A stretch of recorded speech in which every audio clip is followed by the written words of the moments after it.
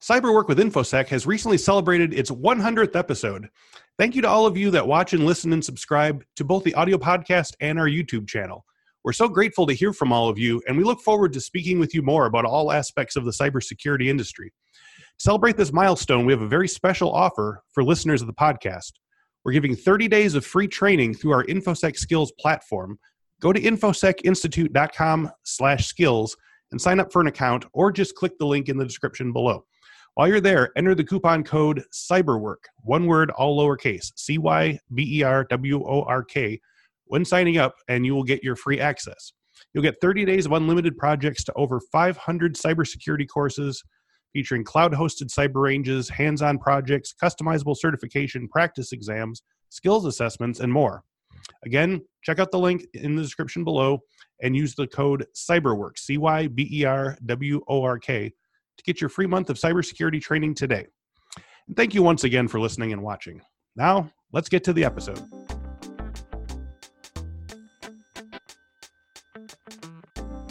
Welcome to this week's episode of the Cyberwork with InfoSec podcast.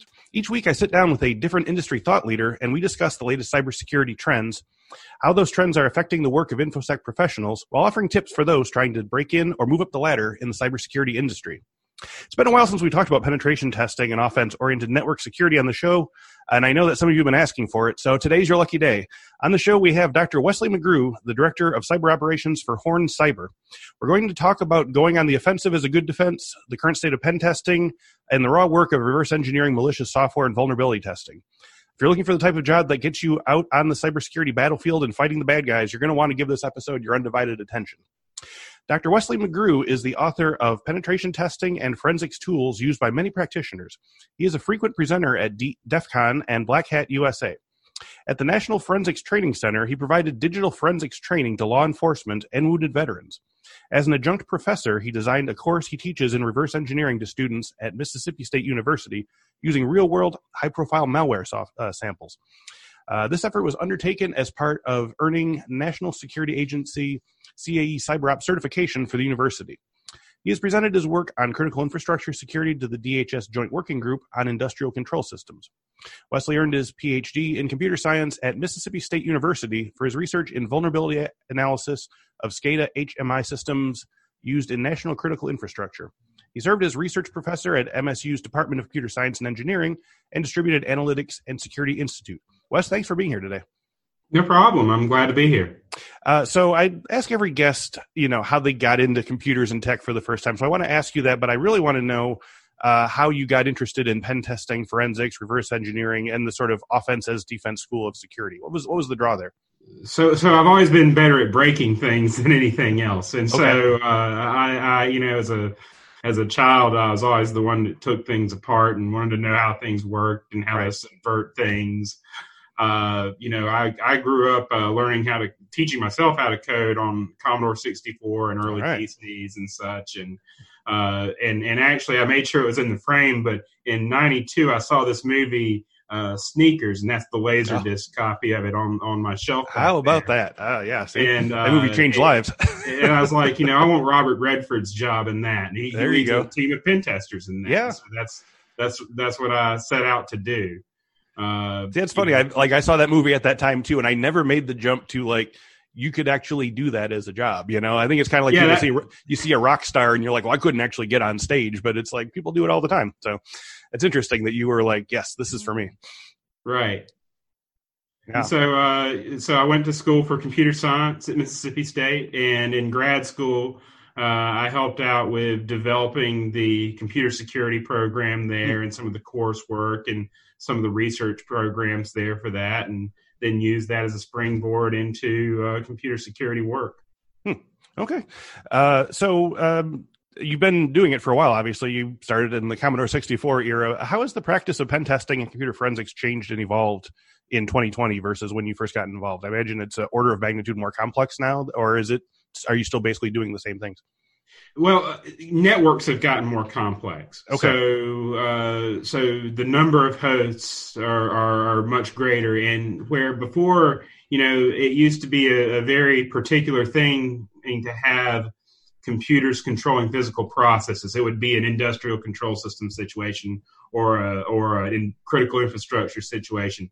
But I would say that most organizations have some sort of cyber physical system, be it an HVAC and cameras and access controls for buildings and things like that. And so more and more, as we compromise things on these complicated networks, we gain a physical presence inside the target organization through the things that we've compromised through microphones and cameras and ability to impact elements of the environment. And so I would say that it hasn't gotten any harder or any easier, but it's more complicated, and we have more people on our teams doing that. You could do it solo for a long time, but now you don't do a large network without it being a team. Does it require more complexity of thought or more complexity of tools, or both? It requires a lot of interesting management of resources, right? And so for each of our penetration testing engagements, we have 4 or 5 people per engagement. And it's important that we make sure that they don't duplicate effort and that they each have specialties in, say, in ICS or in web application security or in network protocols or something like that. And so we got to make sure that they're working on the right things, even though they all have a breadth of experience to take a triage look at anything. Right. Okay. So for listeners who are looking to break into the area, this particular sort of career field, especially in regards to building up their skill set, what are some types of jobs or studies, certs, labs, projects, or other tasks that you recommend to learn the raw skills of pen testing, reverse engineering, vulnerability analysis, things like that? I think to identify vulnerabilities, you can identify publicly known vulnerabilities easily. Most of the vulnerability information has documentation on how to test for a specific vulnerability. To find new vulnerabilities, you need to learn how to code. You need to learn how networks work. You need to get a little bit of systems administration experience. Okay. And that can be hands-on. It can be in a home lab. Right.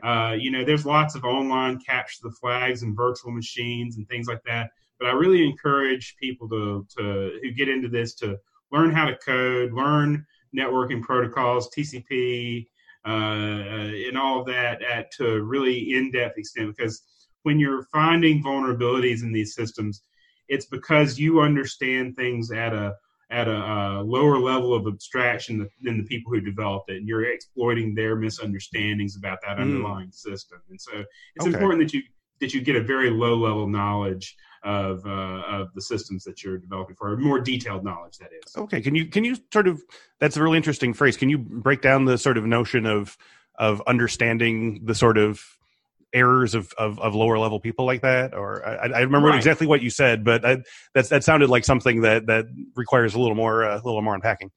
So it's all about levels of abstraction. So if a general non-computer science person uses a computer, they see it as they click on the start menu and they hit the word icon, and that's their interface to the computer. How a computer works to them is by navigating menus and opening up programs. And they have this sort of model of how programs work in Windows and things. Yeah.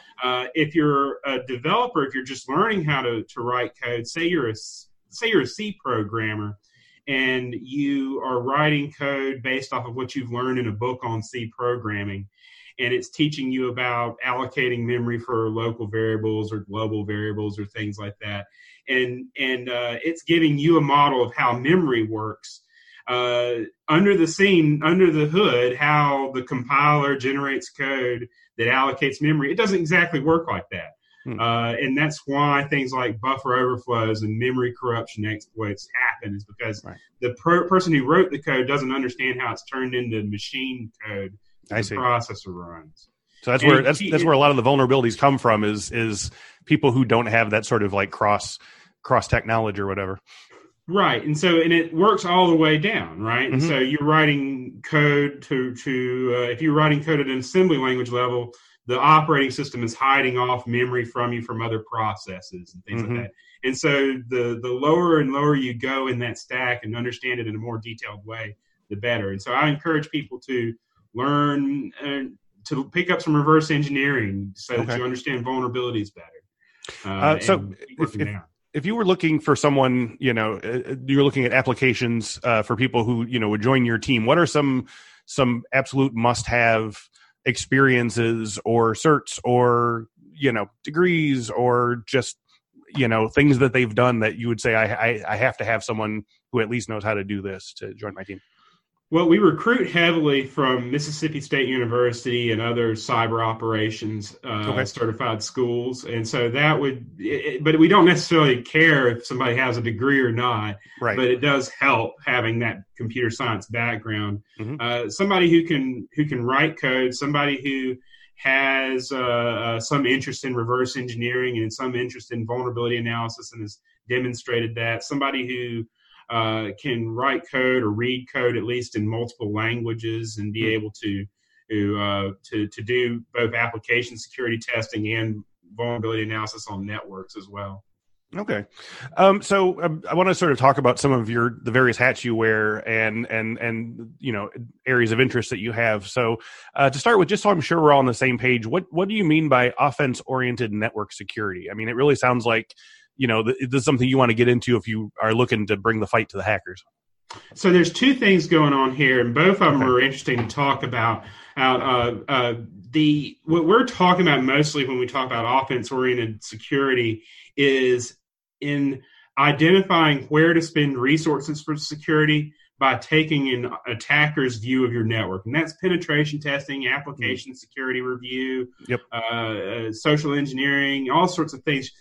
If there's, 1,000 vulnerabilities on a network, but only some small percentage of them are actually exploitable in a real-world threat model by a real-world attacker, right? By taking a penetration testing or red teaming view of the network, you can identify those vulnerabilities, remediate those, spend your resources there. It's easy to spend money in the wrong direction in security. You can spend a lot of money on things that are never going to happen. Okay. The other side of that, what you're talking about, is essentially what people refer to as hack back, where you're going on the offensive against actual attackers. And the legal frameworks for that are not really in place right now, though there's been some bills introduced for that. And that's talking about hacking back into either the attacker's command and control or their intermediate nodes in order to capture attribution data. And that's an interesting thing as well. It would involve some rollback of some of the more extreme or some of the more broad restrictions of the Computer Fraud and Abuse Act for people who are investigating computer crime. Okay. Do you see those laws changing anytime soon? I don't know that any of those bills will be successful. I was tracking one for a while, but I don't know where it went, to be perfectly honest with you. It's interesting in the InfoSec community about this. There's a lot of strong pushback on hackback, but at the same time, there's lots of people in the community who have attacked command and control and have taken a look at command and control servers and recovered data from those things, and would probably appreciate some reduction in the scope of the Computer Fraud and Abuse Act for computer security professionals. Right. So there's a balance there somewhere that we've got to find. Okay. So I guess you mentioned some of it, penetration testing and red teaming and stuff, but what are the primary tools in your arsenal for offense-oriented security? Well, we've got a custom build of Kali Linux that we use. We've got all the normal tools that are in Kali Linux, your Nmaps and your Metasploits and all the things that we can pull in from those repositories.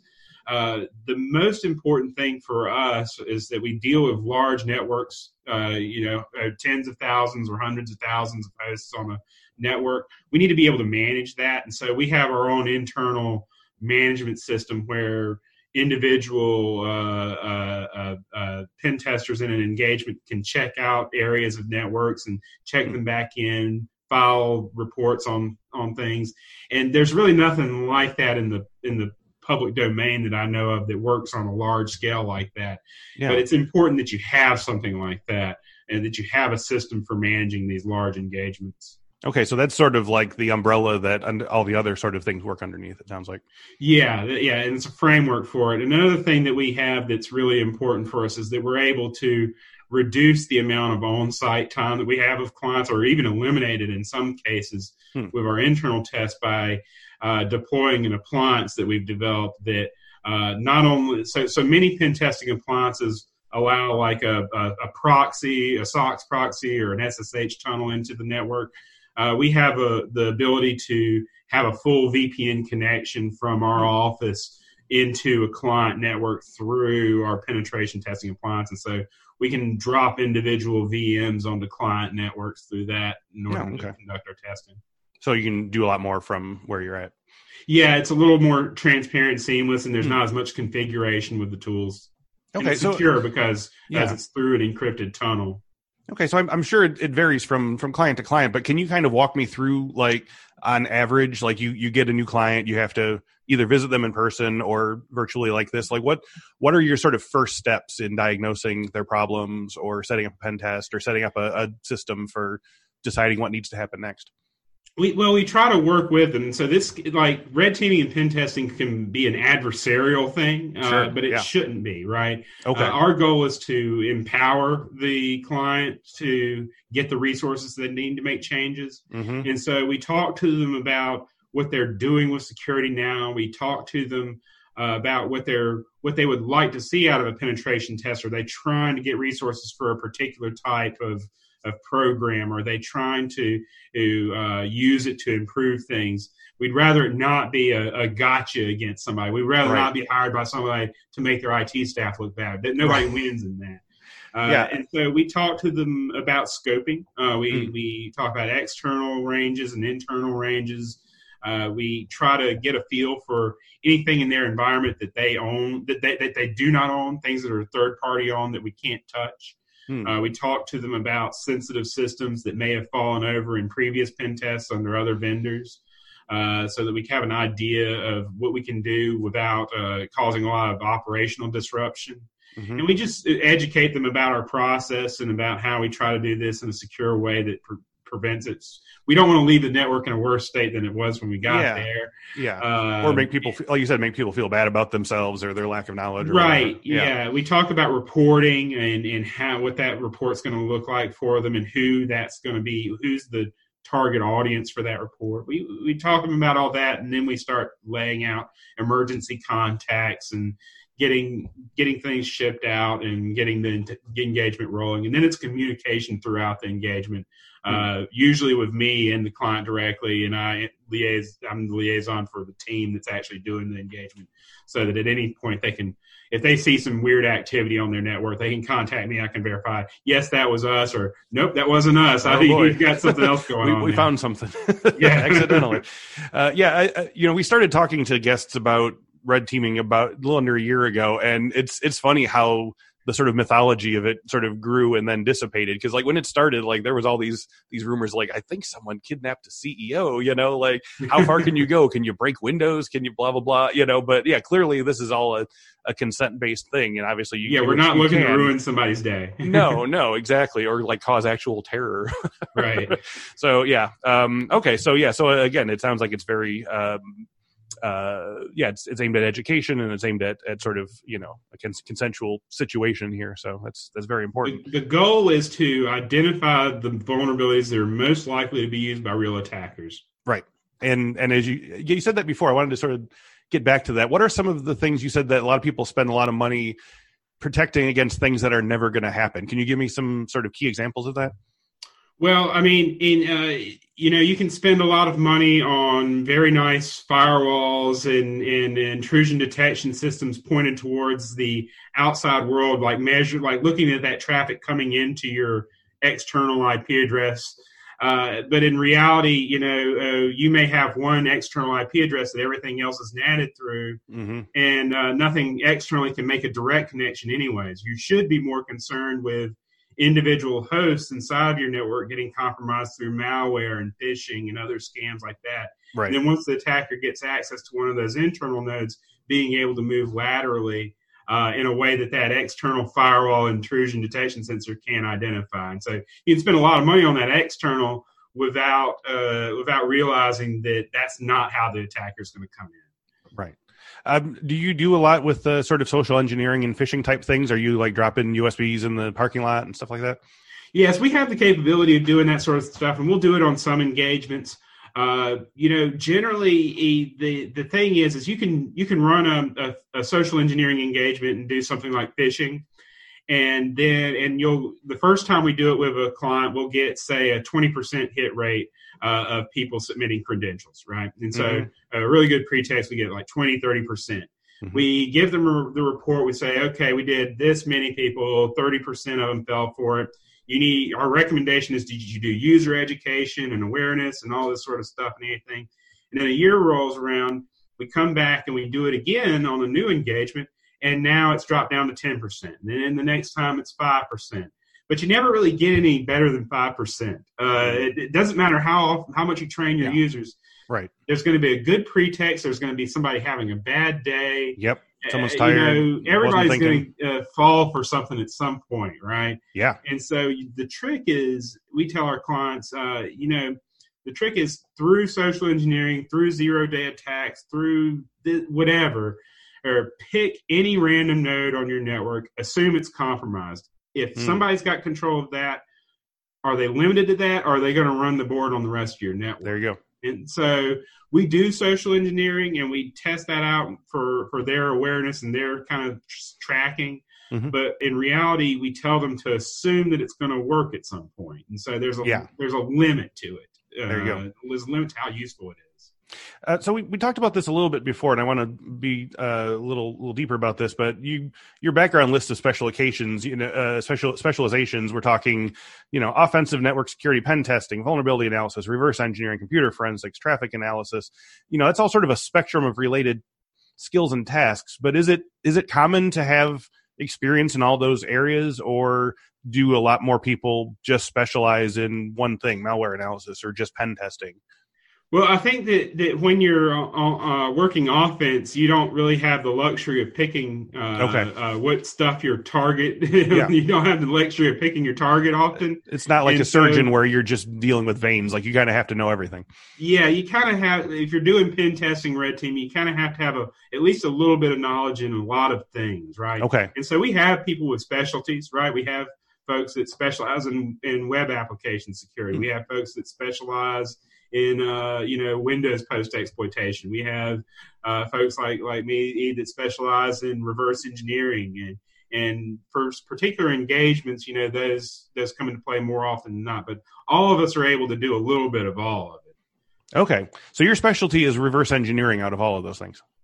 Yeah, I would say that's sort of the deepest dive part of it for me. Okay, could you talk a little bit about what that kind of job is like? Because I don't think we've had anyone on here who had that as their specialty, and I know people would be interested in knowing, like, what's the day to day of working on malware like that. So for us, the day to day for me for reverse engineering is in reverse engineering ransomware. We have a product called Threat Runner that provides our customers with de-weaponized ransomware that allows them to simulate the spread of ransomware on their network in order to see what the impact would be, to see who has too much permission on the network, what are some things that are too connected here. Wow. And so I will look at ransomware variants as they come out to identify how they work, to see if there's anything unique that needs to be worked into our modules. We also do reverse engineering for the purposes of vulnerability analysis to identify how a compiled binary program works in order to find vulnerabilities in it, or to find hidden functionality in it. And so that's sort of the day-to-day of it. To get into that, I teach a reverse engineering course across the highway at Mississippi State University on occasion, where we use the practical malware analysis book Sikorsky and Honig wrote for No Starch Press as the textbook for that. And we in teaching that, it's a matter of I teach it as a form of design recovery. So the software engineering process in reverse. So software engineering, you have your requirements for a piece of software, you have the design for that software, that implements those requirements. You have the implementation that's a code that implements that design, and then it's deployed and documented and things like that for normal software. For malware, the deployment does not want you to know the design or the intent or the requirements. And so you have this chunk of code and you know nothing about it other than it can run on a computer and it can probably screw it up, right? Yeah. And so you use static analysis and dynamic analysis techniques to recover the implementation details of it. And from that, you can kind of gain some understanding of the design of it. And then hopefully determine the requirements. What is the purpose of this piece of code? What is how does it do what it does? How do we detect it? What are its capabilities? Who wrote it? That sort of stuff. Okay. So in general, what are some of the parts of your job that you love the most? And like, what are the aspects that get you excited to start a new week? And conversely, are there any parts that you dread having to do, like reports or paperwork or other things? A lot of people don't like reporting, but, we've really worked hard here on streamlining the report generation process. And since that report is what's delivered to the client as a deliverable, it's important that it's right. And so I spend a lot of time working on the wording of those, working on sort of the language we use and the way we present our findings, making it easy to read, making it easy to read for a variety of audiences, C-suite, all the way to the technical folks, right? So we have to demonstrate business impact. And I think it's interesting. And so I enjoyed the report stuff a lot. What gets me interested is the managing the process of this now, being able to have 4 or 5 per engagement, very talented people on staff, where I can sort of direct them and say, you look over their shoulders and see at any given moment, all of them finding, different findings on networks and being able to troubleshoot problems and anything that they're having, technical issues that we're having with our infrastructure, looking at things that we suspect to be vulnerable but haven't proven yet. That it's new puzzles every day. It's different things we see on networks every day that are interesting, and it's the most entertaining part of it is the success rate of finding vulnerabilities. Yep. We see so many networks and so many hosts that it's hard to say if there's anything that we haven't seen on a network yet. And so every time we see something new, it's interesting. So we for example, one day I looked over his shoulder of one of my team members, and he was at a basic prompt, like a computer basic, like the basic programming language, with like 10 print, hello world, 20 go to 10 type things, right? Yeah, sure. And I'm like, what are you looking? What is this that you're That's where in? my knowledge stops. And it was a serial to Ethernet converter, and the configuration for it and was implemented in a BASIC interpreter or something. And so I was like, well, coming from the Commodore 64, move aside, kid. I got this. I know what to do with this thing. That's great. Yeah, you're on my turf now. Unusual things every day, and interesting vulnerabilities and things, and it's an intellectually rewarding, I think. Yeah. You sort of are answering my next question here, but I know it sounds like you enjoy actually sort of being, for lack of a better word, the puppet master in terms of directing other people. But, a lot of times we speak to people who have become, directors of their organizations or reached a certain point in their career chain. They find that the nuts and bolts of the thing that they like to do gets taken away and turns into days full of, big picture projects, meetings with clients, top-down planning, allocation of projects to others. But it sounds like you sort of have found a balance there. How much hands-on pen testing and vulnerability research do you get to do, and how much is spent on these sort of macro tasks? And is that an acceptable balance to you? Well, I'm lucky. I get to sort of define that myself, right? Okay. And so I do enjoy the big picture stuff. And so I do mostly that. But, I'm able to dip into the nuts and bolts of pen testing and vulnerability analysis and reverse engineering as much as I want to as well. And it's important that I do that for my research and for presentations at conferences and things like that. It's important that be new work. And so it's important to set aside a small percentage of time for research, as well as management of engagements. And so that's it's a time management thing. And and sometimes you have to. Sometimes you have to state that and command that rather than waiting for somebody else to give you the time for it, to give you permission for it, right? You kind of have to take charge of that yourself. You got to put your foot down. Yeah. So you're a frequent presenter at DEF CON and Black Hat, which are kind of national holidays for folks in our line of work. What are some of the more memorable events or presentations that you've done at these conferences recently? So I wish somebody would tell me that it was a holiday. I wound up doing a lot out there. A lot of work, yeah. It's a lot of. So I do a lot of presentations. I've done a lot of training, workshops, and things like that out there, and meetings and such. So I stay pretty busy. One thing I've really enjoyed out at DEF CON is presenting at Black Hat is presenting some of the work that I've done on vulnerabilities and penetration testing processes. So it's operational security for pen testers and red teamers, essentially. So the tools and processes and things that we use are no more secure than the software that we're attacking often. And so looking at the communication security and operational security of our engagements so that we're protecting our clients' data in transit and in state when we're doing a pen test is important. And I've really enjoyed talking about vulnerabilities in pen testing software and hardware at those conferences. It's a little bit of a different thing. I've also done some reverse engineering workshops out there here in Vegas, and that's always a lot of fun.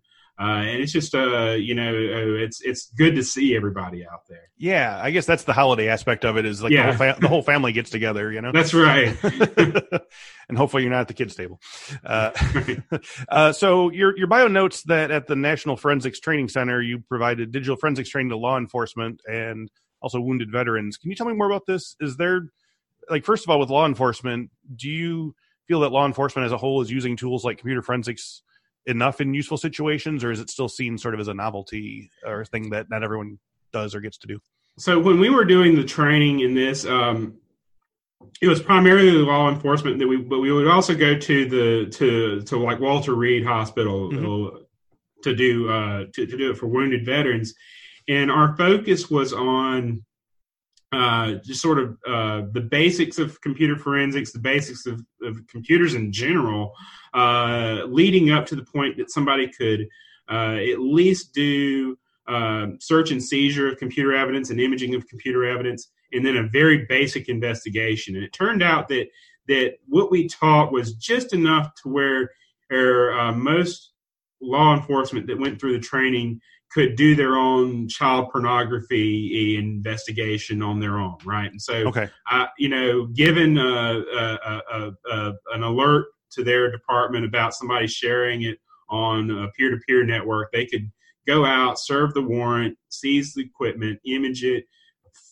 hash out all the files, identify the stuff that's known child porn, and put together the evidence into a case, give it to a prosecutor, and present that. And so that's what they mostly did with it. And so anything more complicated than that, they would be able to identify that it was more complicated and seek additional help. And we would occasionally assist with law enforcement on some more complicated engagements and investigations. That was the main impact of that. But it's been a while.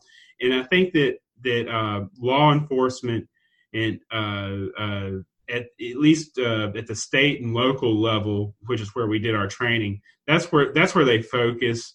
Anything in the thing about the Computer Fraud and Abuse Act, anything hacking related or anything like that, automatically starts crossing state lines and involving computers involved in interstate commerce or whatever. Yes, and that becomes sort of the FBI's thing, and obviously they have a lot of capability there for investigating and prosecuting those crimes.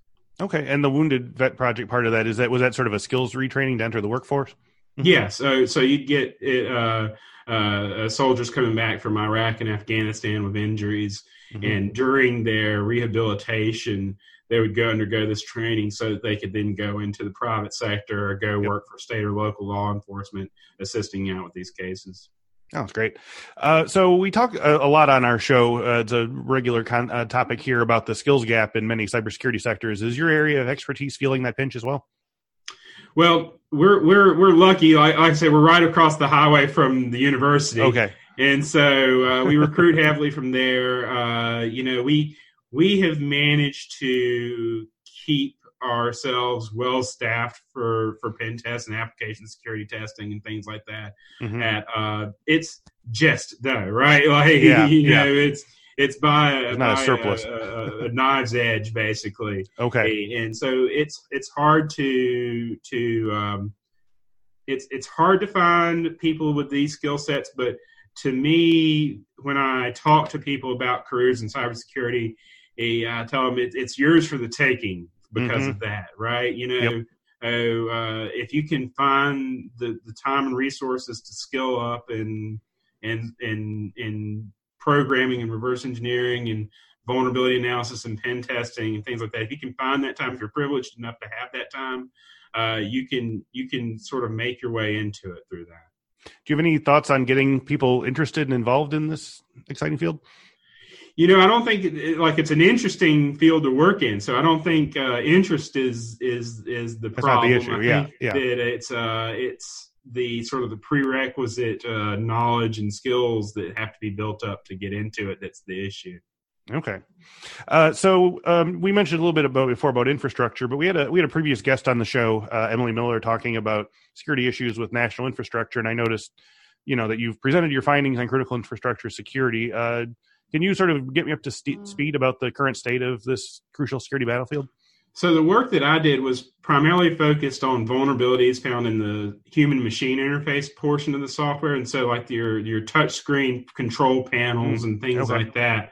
The neat thing about hacking into those is when you get into something like that, you've got, an operator's view of the network. You have some documentation there built in as to what does what.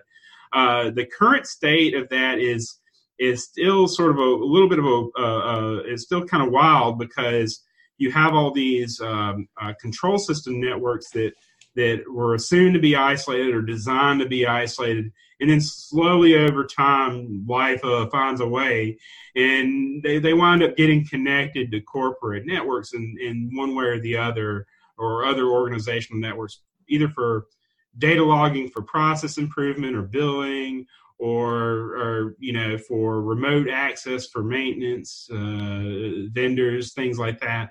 And so it's hard to assume that the network's isolated. I mean, ask the folks who are running the Natanz enrichment facility in Iran about isolating networks, right? Yeah.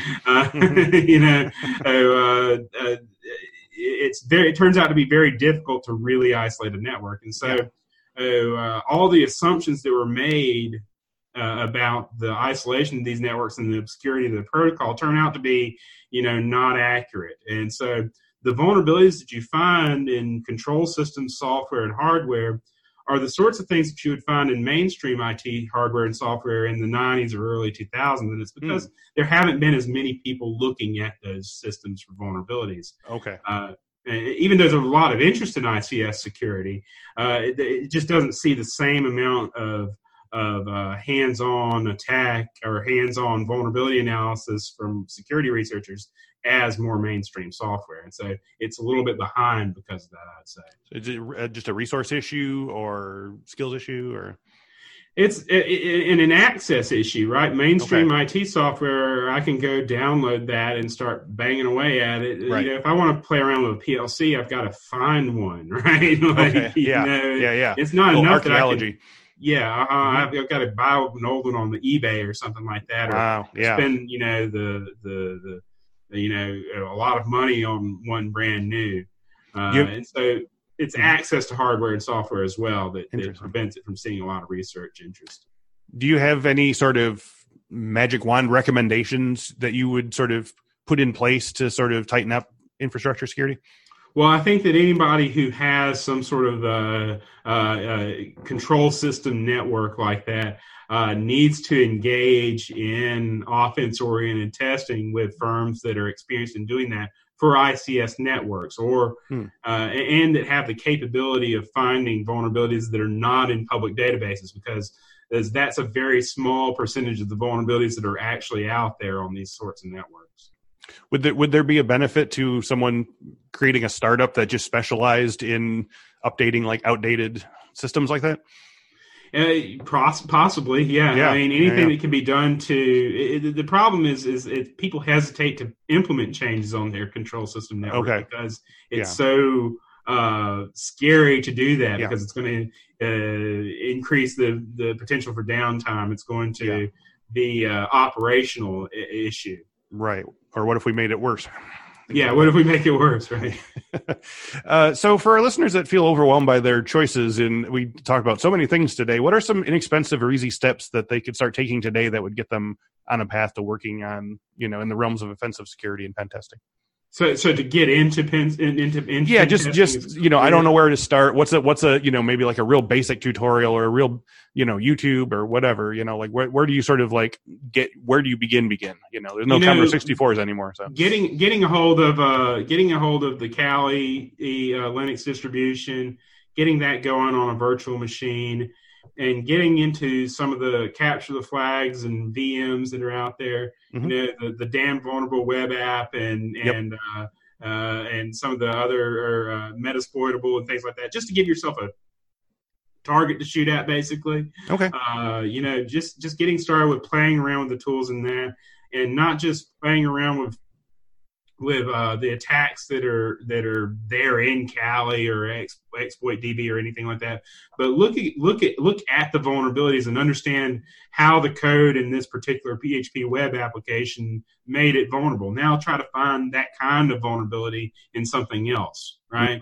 Mm-hmm. Like start recognizing the patterns of vulnerabilities and applying them to other code, and I think taking an interest in reading the exploits instead of just launching them is probably important. Okay. So as we wrap up today, where do you see the task of offensive security going in the next 5 or 10 years? Are there things on the horizon that are exciting to you? Well, I think that networks are going to continue to get more complicated and more complex, more nodes, more interactivity, more to do on these things. And so it's going to be more and more important that for security reasons that you have that sort of attacker's view, because again, there's going to be a lot of things to be worried about and worry about securing, and when you really should be more focused on what the attackers are really going to use.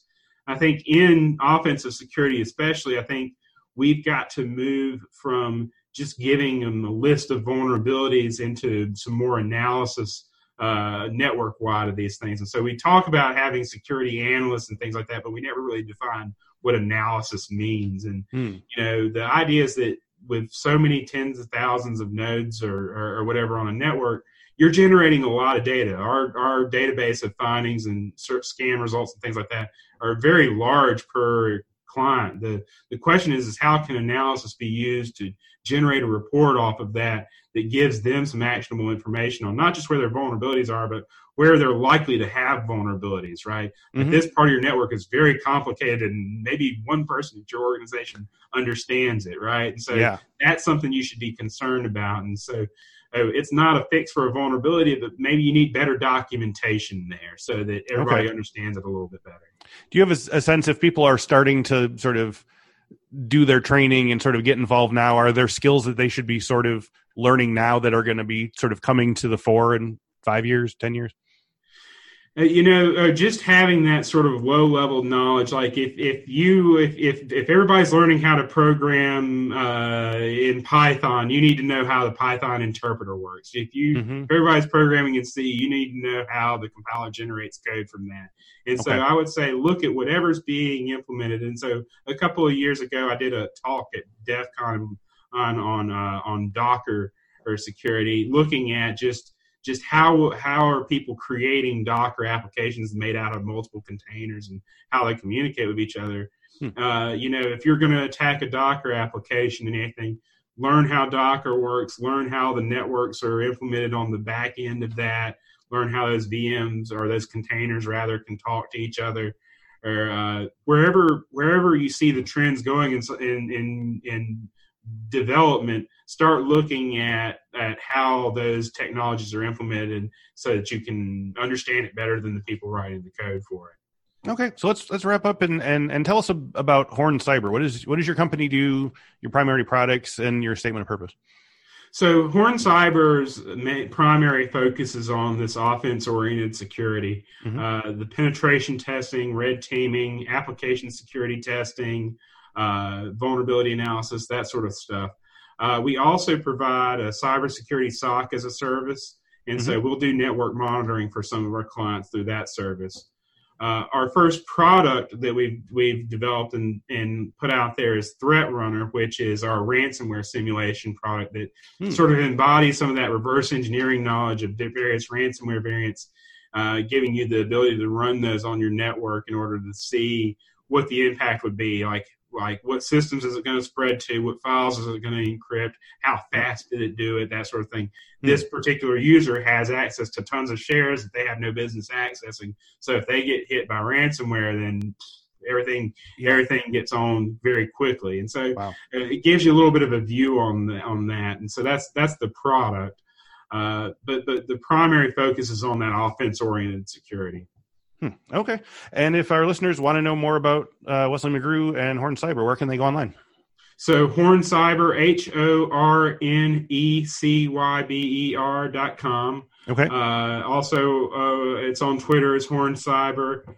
Threat Runner is on Twitter, and also my Twitter is at McGrew Security. And McGrew Security. Okay. Lots of interesting insights there. Very good. We'll have you all, everybody go follow. Wes, thank you so much for your time today. This was really fascinating. No problem. It was a pleasure. And thank you all for listening and watching today. If you enjoyed today's video, you can find many more on our YouTube page. Just go to youtube.com and type in Cyberwork with InfoSec to check out our collection of tutorials, interviews, and past webinars. If you'd rather have us in your ears during your workday, all of our videos are also available as audio podcasts. Just search Cyberwork with InfoSec in your podcast catcher of choice. And right now we are offering a free month of our InfoSec skills platform. So just go to infosecinstitute.com/skills and sign up for an account like you normally would. And in the coupon line, type Cyberwork, all one word, all small letters, no spaces, for your free month. Thank you once again to Dr. Wesley McGrew, and thank you all again for watching and listening. We will speak to you next week.